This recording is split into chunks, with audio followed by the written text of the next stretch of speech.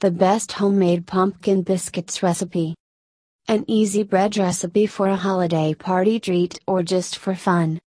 Baked for only 10 minutes and topped with delicious honey.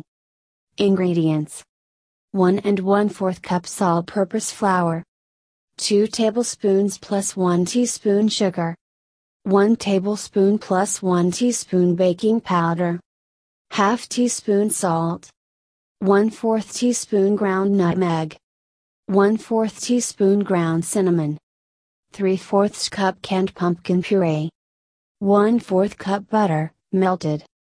Honey, optional. Instructions: preheat oven to 450 degrees. Line a baking sheet with parchment paper. In a large bowl, sift together flour, sugar, baking powder, salt, nutmeg, and cinnamon. Add pumpkin and melted butter, stirring well. Turn dough out onto a lightly floured surface. Knead 6 to 8 times until dough is smooth. Roll dough to 1/2 inch thickness. Using a 2-inch round cutter dipped in flour, cut dough, re-rolling scraps once. Place biscuits on prepared baking sheet. Bake until lightly golden, 10 to 12 minutes. Serve warm with honey, if desired.